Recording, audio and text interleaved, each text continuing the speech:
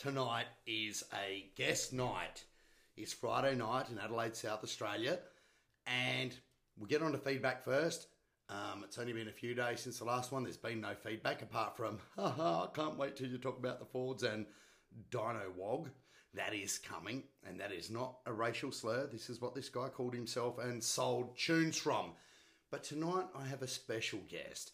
A guest, he's a good mate of mine actually, and I've known him on and off for about 25 years. His name's Nick Streckeisen. He's a sort of a stalwart of the South Australian motor racing scene, and no commentator anywhere in Australia can actually pronounce his name. He's Nick Streckeisen, Nick Strecken, Nick Strecko, Nick Stratco. Thank God I know his name. He's a sort of like a Swiss ambassador to motor racing in South Australia. But let's go back right to the early days when I first met Nick. Nick, how are you going tonight? Very well, thank you. And he's a little bit stiff because he's not used to being in front of a microphone like I am. He's not like a twit like, well, he actually is. He's a bigger twit than me.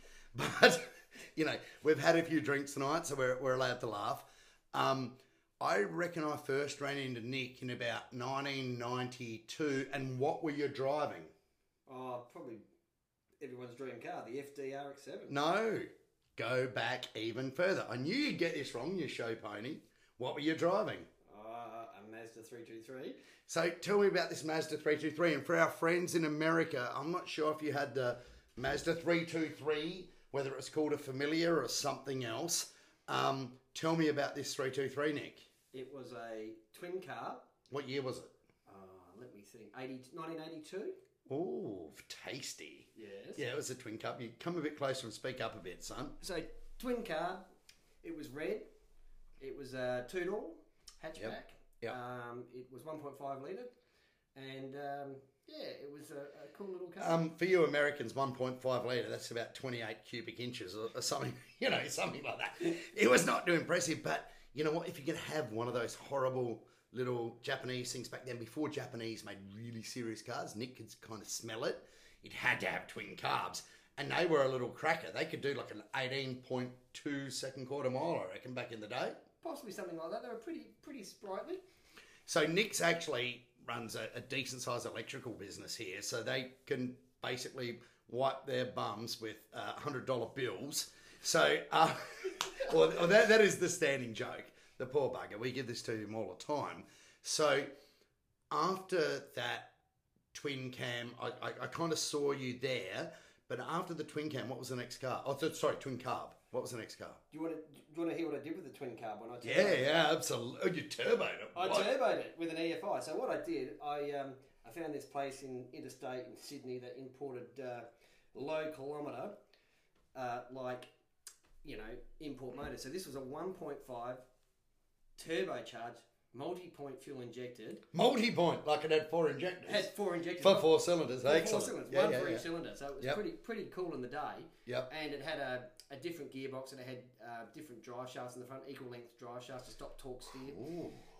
So all this little stuff. And I bought this engine, I don't know, it would have been $1,200 in the day, and got it trained. About like 18 grand now, then. 18 grand, yeah. The car was worth $1, and I paid, more than 10 times the car for the motor.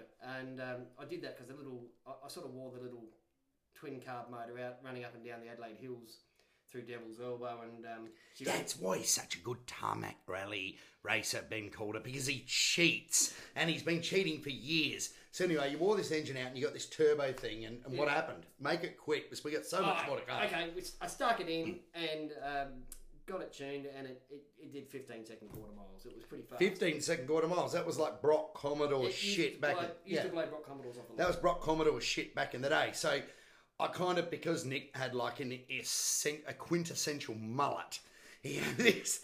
He was a rich electrician with a turbocharged Mazda 323 and a mullet.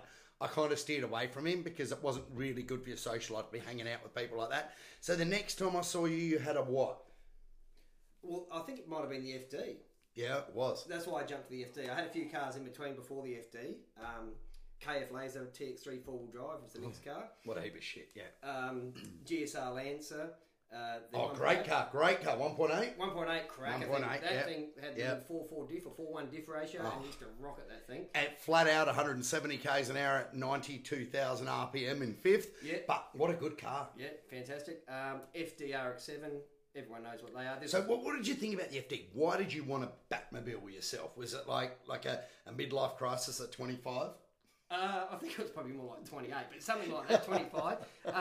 It was pretty stupid actually because you could buy a unit in Tasmore for say 55 grand, and I paid 60 grand for this RX-7. Guys, this is like kind of my US listeners. It's like getting a place 2 streets back off Rodeo Drive at the same cost as an RX-7. Idiot. Anyway, keep going. Stupid thing keep to do, going. but I had a lot of fun. I Yeah. got picked up for speeding in it, wound it off the clock, and did all stupid stuff. Did like you that. want the clock back or did you want it off the clock? Bit of both. Okay, a bit of both. I like that. It had a digital speedo. It was a pretty cool car. When I got it, it was one owner. How was that center console thing and the gear shift up there? It was pretty hard to get used to, but you put up with it. It had a pin sharp little gear shift from memory, had nice little aluminium pedals in it. It was all lightweight aluminium arms on it. It was pretty cool. I didn't really modify it much. I had a little Rotaflow muffler on it, which old exhaust technology. Johnny Roberts ones, yeah. And it weighed about 7 tonne because that's what he made it out of. Did it have a chain holding it up like one of those dumb rotors? No, it didn't. No, it didn't. It didn't have the chain.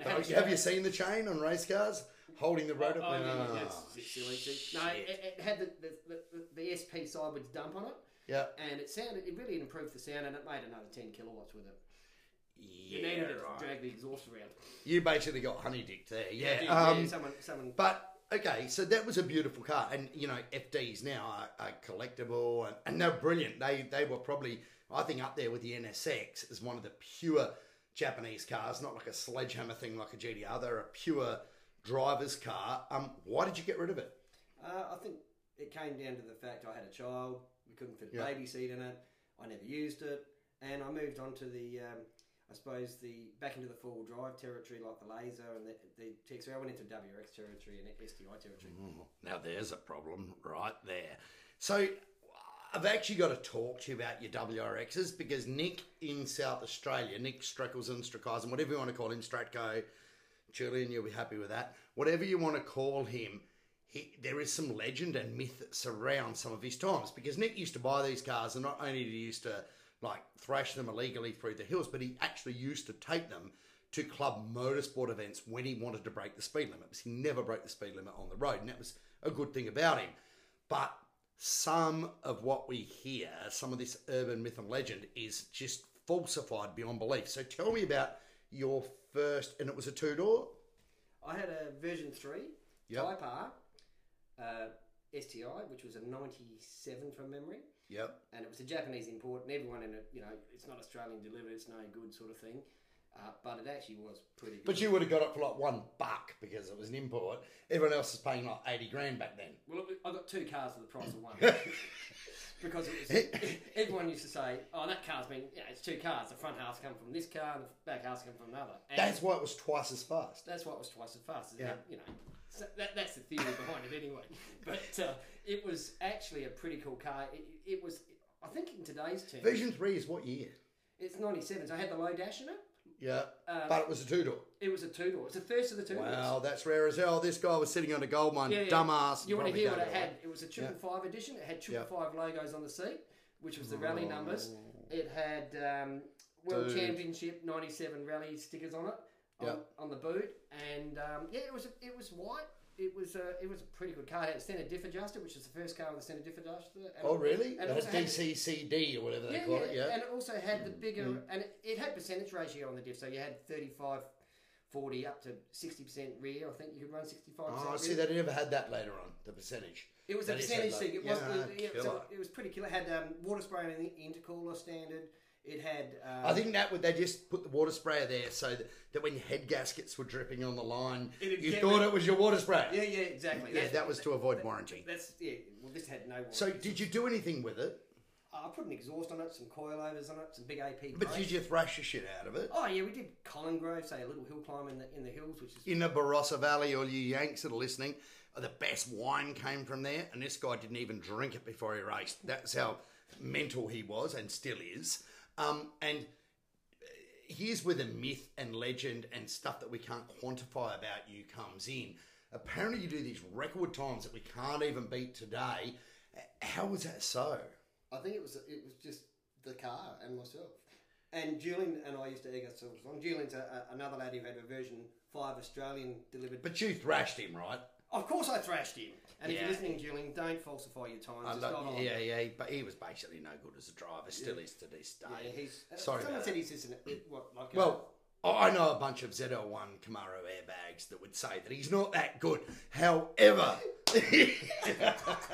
you can't drink while you podcast. You just stop it now. Yeah. But here's the thing. Nick did these times and he spruiks on about it still today. But if you go through the archives, what year would this have been? Like late 90s? Or? Let me go back to that. Was 97. I would have had that in... He's got a deep breath. That's a massive breath.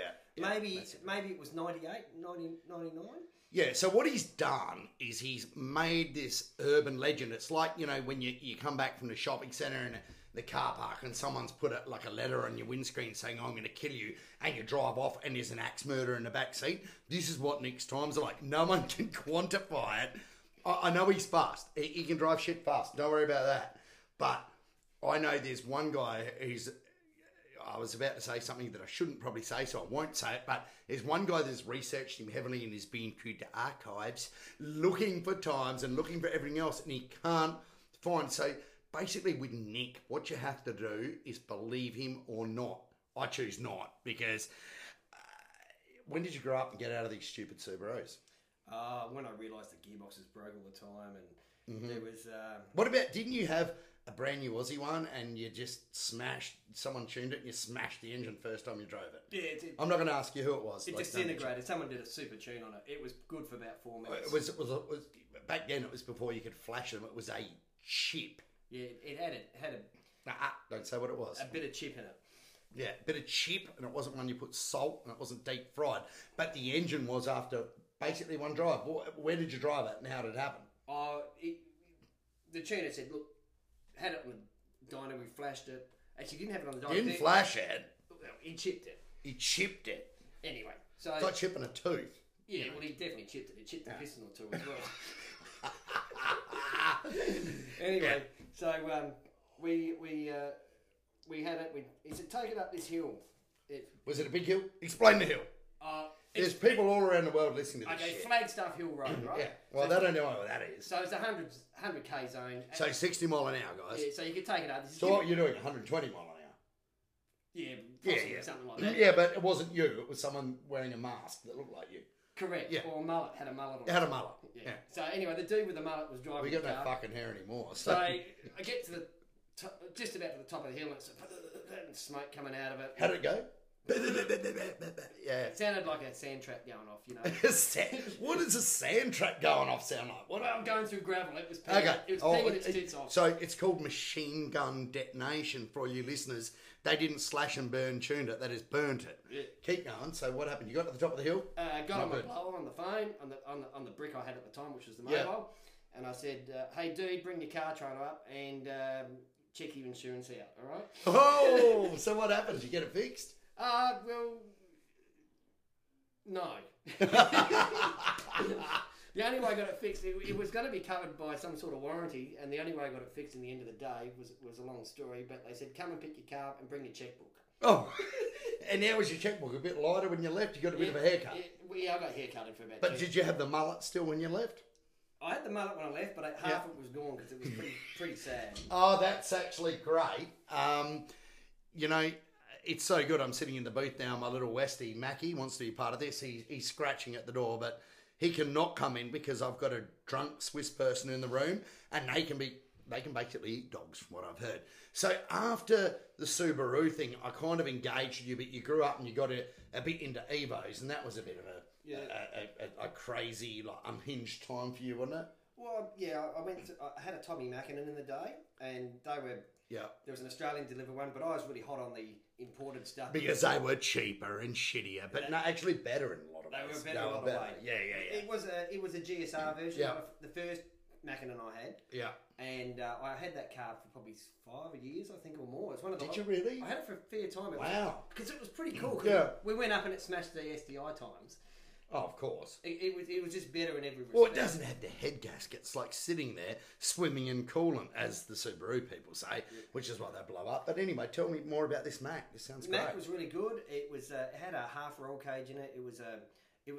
Had a bride seat in it. And in the day, it was just pretty cool to have something different than everyone else. Had coilovers, HKS. Wasn't that the best bride you could ever have? The one you could sit on? Yeah. Yeah. Put your ass on it, yeah. You...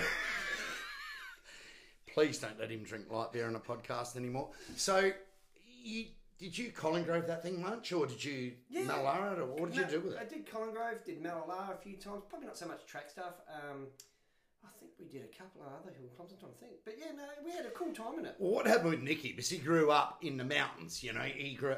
For my American listeners, there are some mountains in Adelaide. They're quite small mountains, but they're mountains. But we got some kick-ass roads, and he kind of grew up there. So when we started to have tarmac rallies, like dirt rallies, but on hot mix, Nick became kind of one of the guns of those because he knew the roads really well, and he could drive these little shitty four-wheel drive things pretty well, and he became really quite good. And then he made a really, really fatal mistake with his driving career. He started to buy Porsches. Oh, yeah. Now, any of you that have listened to Whale Tail, he was the guy that had the grill in his backyard with that old piece of shit that he sold for and doubled his money, but then the guy found the original matching numbers motor for and quadrupled or tripled his money, so we're all quite dumb there. But so you got into Porsches, Nick, and what got you into Porsche 944? Jeremy Clarkson or some other lunatic like that? I don't think he knew about him then. He was still a bit younger than me, I reckon. Well, everyone is, apart from me. I went through the process of trying to build a tarmac rally car and a classic one at that stage because we had a classic Adelaide race out here which involved 5 days of tarmac. It was a big series. People were spending hundreds of thousands building cars. So Nick thought he'd try and spend $1 and find the parts in the bin, and you did pretty well, didn't you? Yeah. Well, I started with the thought: do I do a Starion turbo, rear-wheel drive, turbocharged? No, that went out the door because that they weren't. It wasn't really something I. They were actually shit the whole time. I think they were. No. I know they were. Yep. And then I looked at Datsun 240Zs and I thought, these are pretty. No shit too. Yeah, well, you couldn't. Hollow, rusted out shit. Well, they were like Flintstone cars. Junk. So you go and look at one, and the budget back then was $6 to $10 grand to buy a car and put a roll cage and go racing. And this little red 924 81 924. That's what I started with. Oh my god! Oh no, it was horrendous. $6 grand. Started it off. I put a cage in it. It was $2.5 grand. Put some flares on it like a Carrera GT body kit. Yes. Oh, you're the king of the faker shakers. It was a faker shaker. And did you kick some ass? Oh, first time we took it out, we won the first stage. Yeah, but what happened to the second stage? It blew up? Like, that's your signature move. My signature move, yeah. It started to sound like gravel again. Like we were on bitumen. And this stage we're doing, I did this deal with my mate. You navigate one stage and I'll navigate the other stage. So I did the first stage. I cleaned it and won the stage. And no one had ever done that on that stage, by the way. And then they said, the timing. He's good. The timing's wrong. Okay, that's cool, guys, whatever. Anyway. He's used to the timing being wrong too. Normally he makes up his own times. Keep going. Yeah. So anyway, now the guy who drove the second stage is probably one of Australia's pinnacle Porsche drivers in tarmac. Yeah, just pop his head, but yeah. Yeah. But anyway. Yeah, so keep talking. He got halfway through the stage and I think I stopped talking because I was shitting myself. And did you shit yourself? No, I didn't because it wasn't time because there was smoke and oil and everything coming out of his engine. Oh, really? Yeah, it hand grenaded, yeah. And there was a gravel sound? There was a gravel sound. Now, one of the reasons I know Nick and I talk to him and I can get him on the podcast, he's a bit of a freak and everything else. Good driver, builds shit out the bin, but normally it's fast. And normally he wins stuff. It's because I tuned some stuff for him, and I must admit, we've had a couple of failures, but none of them have ever been the gravel noise. No. There have been other noises. There's been man with the hammer noises. There's been never the gravel noise, and the gravel noise means you're a shit tuner because you haven't done the slash and burn properly, which was my last episode. So let's get back to what happened after you got sick of actually really gutless, weak front engine Porsches, and he still has a beautiful one, like a rally winning one. He decided to get into Nissan GTRs. The Sledgehammer. Oh, it's a Sledgehammer, right? Talk to me about that car, and actually talk to me about the good experiences with that car. Oh, out of the box, we got this thing, and 2008, JDM had been punched into a tree at Targa, but fixed up nicely, and Nicky went through it and fixed it all up smart. And then, what was the first time you took it out? It wasn't Eastern Creek. No, it was Malala. We did a little bit of testing, remember? Yeah. Oh, I don't, but keep going. Yeah, we popped... the engine? No. We popped some good rubber on it.